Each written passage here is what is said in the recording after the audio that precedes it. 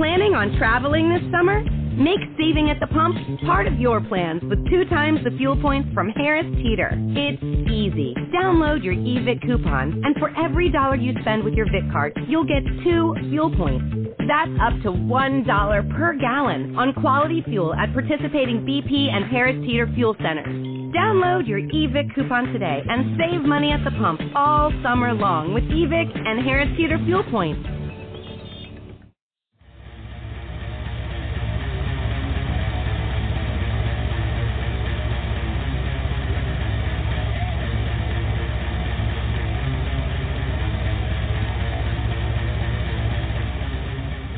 Hey, Joe, how are you, man? What's up? How are you? Hey, good, man. Good. My name's Nev. Appreciate you taking the time to talk, dude. I know it's probably been busy for you. Yeah, no problem. It's great you could join us on the Black podcast, brother. How's your tour been of the country? My tour of the country has been pretty rad. I mean, I love it here.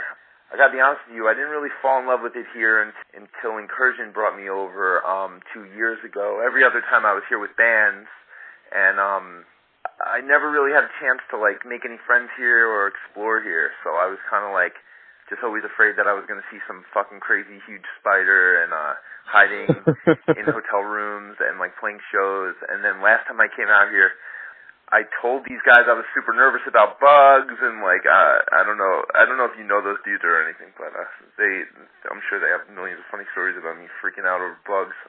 Anyway, they challenged me to get out and about, and I made a ton of friends. Now it's like one of my favorite places to come, man. So I stayed some extra in Sydney and Melbourne. This time I'm still in Melbourne. So, yeah, I dig it. I'm having a good time. That's awesome, because, I mean, I've seen you with Combi Christ each time you've come out. Oh, yeah? How many times? 3 times. Oh, sick. Yeah, I couldn't make it up to Brisbane the other night when we were in Brisbane. I was on dad duty, so I was super bummed. But, no worries. But it will again. I'm sure you'll be back. Yeah, actually, we're talking about coming back. Combi Christ just got a new manager, and super proactive. And just the other day, he asked what our experiences so far have been in Japan, and we've actually never been to Japan. And I told him, and he said, "Oh shit, it's on." And I imagine that means that we'll be visiting there and here since we're over there. Oh, we'll dude. I mean, we're about to put out a new record, I think, like this fall. We should be done with it. So I guess the plan will be sometime in the next touring cycle, which is like, 1.5 to 2 years, that we'll be over here, probably sooner than later. Has it got a name yet? The new record? Yeah. There is a working title. I don't know if I'm allowed to talk about it yet. Oh, okay. All right. That's all good, man. But, in my opinion, man, though, Combi Christ is the best damn fucking live band on the planet. Oh, sick. Thank you very much. Oh, I've said it many, many times. The hundreds of bands that I've seen over the years, like, it just keeps me coming back. So I'm looking forward to seeing you guys again. And of course, I mean, a big part of that is your performance as a drummer. You're entertaining to watch, but you're so precise. I mean, was that always the way that you've performed before Combi Christ, or was it something about Andy's music that brought that beast out in you? Well, something happened to me when I was 14 years old that kind of shaped the drummer that I am and my life. I was at a show. It was a band called Fishbone, but I was there to see the very, very first band. They were called Dub War, and I think that those dudes are in some other band now. The singer is named Benji. Yeah. So, like, what's the band that they're in now? Is that God Forbid, or is it a different band? No, it's they were just here with Cavalera. Oh, the name escapes me, but I can. I always can confuse the band with Dub War. Anyway, so I was there to see Dub War. I mean, I'm sorry, God forbid, but I was there to see Dub War. They finished, and then this band was playing, and as I was leaving, I mean, I've been playing drums since I was like 12. Before that I was like, into like the drummer from Tool, Danny Carey, who's like, a phenomenal drummer, but it was just like, what kind of drummers am I supposed to be into as a drummer? I didn't really like know any better, so I had a respect for what he did, obviously, but then, I saw something when I was leaving that show. This band was going on right after Dub War had finished called Snot, and I saw a drummer that I'd never seen anyone play like that before. He was just going fucking crazy, moving like I've never seen anyone move before. It's like super super primal, super energetic, and like, you know, he was like almost contorting himself, and just, it was just insane. And like that moment, I'll never forget it. I was at a venue in New York City called Tramps that doesn't exist anymore, and I just stopped dead in my tracks, like couldn't breathe. Was like, it just changed me. I was like, this dude, it hit me then, because I was like, okay, so like, I like the drummer from Tool because I'm a drummer and I know that that guy's a good drummer, but like, this guy, like, it doesn't matter if you fucking play an instrument or what, like, this guy's energy is translating to every single person in this crowd. And I was like, that's the kind of drummer that I want to be. From early on, then, just like every band I ever played in, I was always struggling, or pushing, I should say, to get my band members to, you know, move around a bit more on stage and like be more energetic. And no, like, it wasn't really working. No one really ever, I felt like, was, you know, giving their all. And like, you know, I gone on, like, after I experienced Snot, like, they became my favorite band. I would go see them every time they played. They wound up becoming, they were super cool. Like, I was a teenager and they would like kind of took me in and would like bring me on their bus and like hang out with me. And, you know, I also like enjoyed going to see bands like Rage Against the Machine was one of the first bands too that I saw that like, there was just no production. It was just like the lights were on and these motherfuckers were moving and they got the crowd going, and like there's just something about like that like primal, like raw angst and energy that like not everyone can tap into that. You know what I mean? That's a gift, and you can't really learn that. It's just something that you either understand or you don't. And for the people that don't understand it and experience, you know, they can't really explain it. It's just, you know, it's something else. And I understood it really early on, so it's just kind of like the way that I modeled my playing after that feeling, you know. And I went off on a little tangent about like being cool with the band Snot, because basically their drummer was my favorite drummer. His name's Jamie Miller. He wound up leaving the band. I was about 18 years old, and I found out, and I was like, fuck, like I'm gonna try out for this band. You know, I didn't know any better. Like I was like, maybe I was even 17, but I made a video of myself playing their songs. And I sent it to the singer, and he called me, and he was like, hey, dude, like, I want to thank you for, you know, sending that. You're awesome. We're going to go with this other dude, but I just wanted to thank you. And I was like, you know, devastated. But I was like, who's the other dude? And he was like, oh, his name is Shannon Larkin. And I was like, okay, cool. So, like, obviously I'm like, this dude's going to be fucking awesome too, right? So then I start following this guy's career, and yeah, so not long after all that, the singer of Snot actually got killed in a car accident. Yeah. And then half the dudes in Snot went, including Shannon, the drummer, went to join this new band called Amen. And so then I was naturally like, oh, what's this band? And then Amen became my favorite band. And then one day they played in New York City, and I went up to the singer and I said, hey man, I want to be your drummer one day. And he goes, oh cool, hang out with me after the show. And I did, and then I became friends with him, and 3 or 4 months later, he called me from Japan and said, hey man, you're my new drummer. And I was like, what? You've never heard me play before. And, you know, a week later I was flying to LA. I moved into his house, and I was basically in my favorite drummer's old band. Shannon's in Godsmack now. Yeah. You know, I was in my favorite drummer's old band, and I had this fucking crazy punk rock dude, you know, whose band it was, Casey Chaos, like, standing on my bass drum with my cymbals hitting him, making him bleed, screaming at me to hit harder and hit things on my right with my left hand. And I'm just like, what the fuck is going on? Like, that's impossible. And he just pushed me and pushed me and pushed me. And he just really got something out of me that, you know, to be honest with you, every single time I play on stage in any band that I'm in, I mean, I go right back to that, like, boot camp that I was in with that dude, because it really, that's what really pushed me to become the drummer I am, I think, you know? Wait a minute. So, when you were in Amen, were you on that tour that they did Big Day Out? No. That was still Shannon Larkin. Did you see them? I did, but I was a little intoxicated. So, weird. I just remember it was really good. I was just, Yeah, actually, it's funny because, like, I would wake up and I would play drums all day long in the garage from like 9 in the morning till 8 at night, and then I would just watch videos like Casey just had VHS tapes, like home videos of their shows and him, and all I would do until like 1, 2 in the morning till I went to bed is watch videos of Larkin playing drums so I can learn how to play more like him, and a lot of that was from the Big Day Out. So I've seen all those performances like 1,000 times. Yeah, I remember he was wearing a yellow shirt at most of them. Oh, dude, I just remember it was just really hot, and I was having the best time. So many years ago, dude. It's hard to remember. Yeah, it was probably like 20 years ago now. Oh, man. Yeah. It's like that, man. Yeah, probably 2009? Mm-hmm. Oh, shit. I don't know, dude. Yeah, that's awesome, man. No, it wasn't 2009. It was like, it was like 2000. No, not 2000, 1999. Yeah, that's about right. Yeah. See, this is what happens when you get really fucking old. No, I hear you.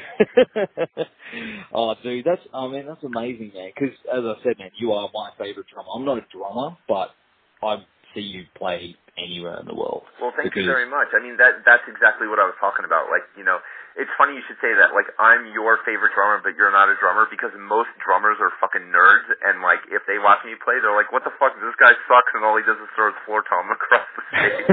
So I'm really not that good. So. But to be able to do that and keep it rolling, and plus now that you've evolved with playing, well, you've got the character Nude Nancy, mm-hmm. right? Mm-hmm. As well, with all that get up and keeping it rolling, I mean, dude, I don't know how you do it. That's next level shit in my opinion. So like I found new ways to kind of challenge myself, and the more uncomfortable that I make myself, you know, when I put on these, like, there's like an hour-long ritual that happens before I get ready for a show. You know, I'm stretching, I'm putting my makeup on, I'm listening to a certain playlist. My band goes fucking bananas because I always listen to the same thing, like, every day. And they're always like, change it, but it's like, you know, it's my process for, like, what I gotta do. And the different things that I wear and put on kind of bring me to a different place. And, like, I've noticed that the more uncomfortable that I make myself, then, like, it helps me bring different things out in my performance. So, like, everyone's always asking me about this mouth thing that I wore on the last tour. Like, isn't it uncomfortable? Like, don't you drool? Or does your mouth, you know, dry up? And the answer is yes, all of the above. Actually, like, my mouth is pretty much like a woman's vagina going through menopause, and it's super uncomfortable. Imagine what it's like, you know, like, say you have, like, the worst itch, like, on your fucking back, and you just can't scratch it, and, like, you're holding a baby, and if you drop the baby, like, if you drop the baby's gonna fucking die, right? But this itch is, like, unbearable. Like, imagine, like, the adrenaline that takes over your body that, like, makes you hold that fucking baby. Like, that's exactly what I do to myself, pretty much, you know? So, like, while that made me super uncomfortable, like, I just, like, force myself through it, and it takes me to this weird fucking place, man, that I get off on. And then, like, you know, ready for the next tour, I'm like, what the fuck can I do to make myself even more uncomfortable? Like, you know, cut my dick off and sew it to my forehead or something. I don't know. Like, I just gotta keep pushing myself to, I don't know, it's almost like a drug, you know? Like, I don't drink or do drugs anymore, and I just get off on all this weird shit now, you know? I don't know. You'll probably find a way to push it next, so. Yeah, I'm looking into how I can have my eyelids removed.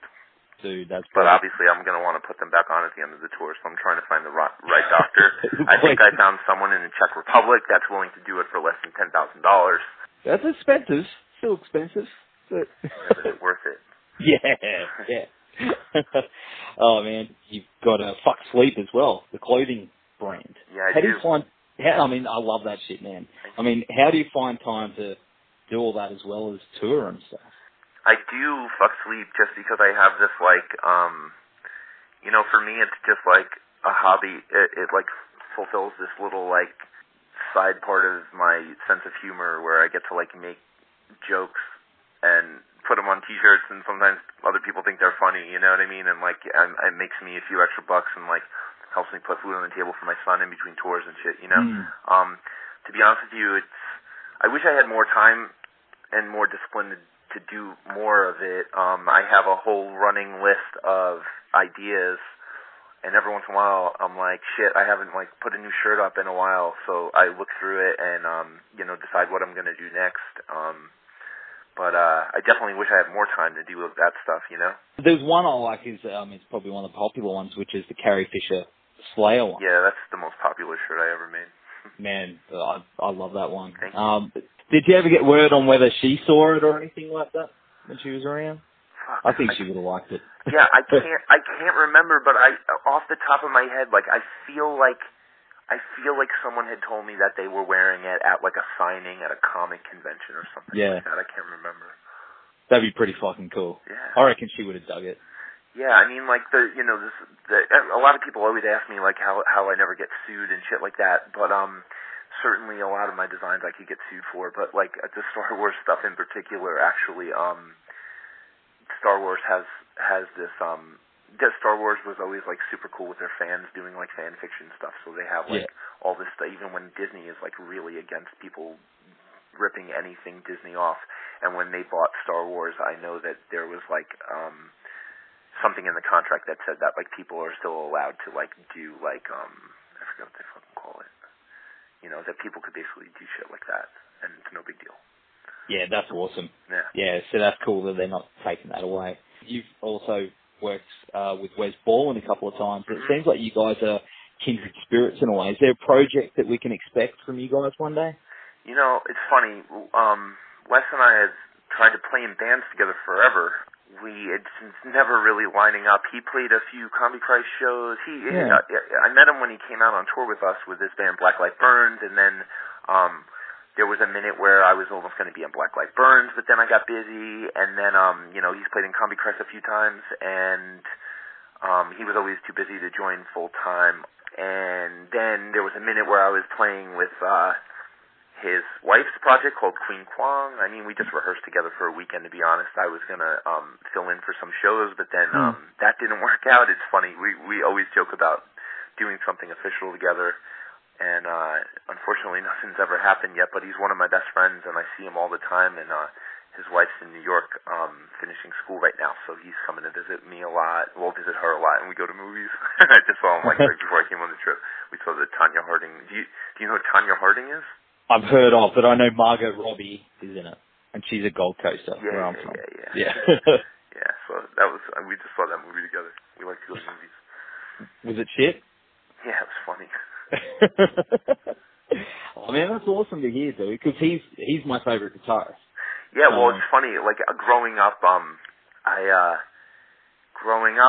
would always find myself at Limp Bizkit shows because they were always playing with like Rage Against the Machine and Korn and all these other bands I was into. But like I did not like Limp Bizkit, probably mainly because like, you know, when you're young, you're impressionable, and like it wasn't like popular or cool to like Limp Bizkit really.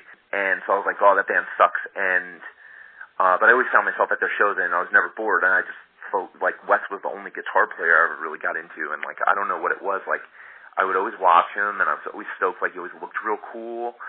And every time that I saw him, there was something inside me. I was like this person is significant to me for some reason. It was like some weird prophecy or some shit. And then eventually, like he became one of my best friends. It's just funny.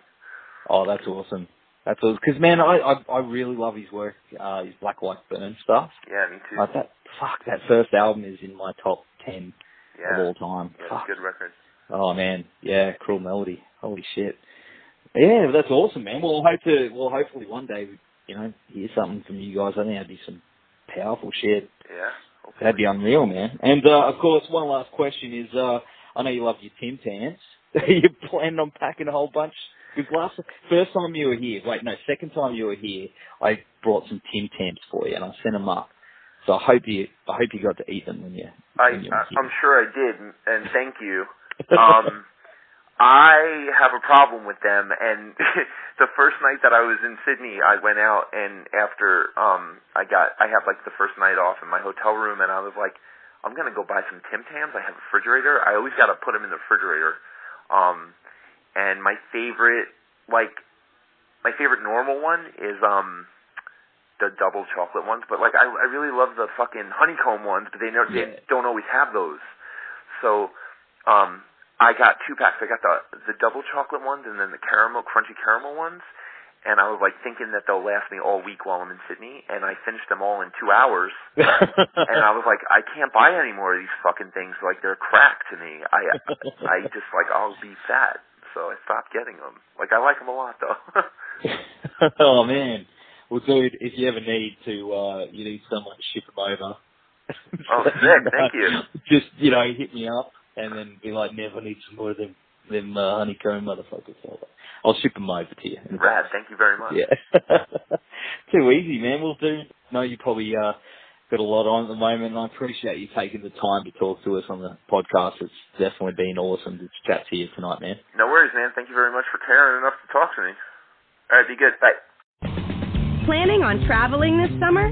Make saving at the pump part of your plans with 2 times the fuel points from Harris Teeter. It's easy. Download your eVIC coupon, and for every $1 you spend with your VIC card, you'll get 2 fuel points. That's up to $1 per gallon on quality fuel at participating BP and Harris Teeter fuel centers. Download your eVIC coupon today and save money at the pump all summer long with eVIC and Harris Teeter fuel points.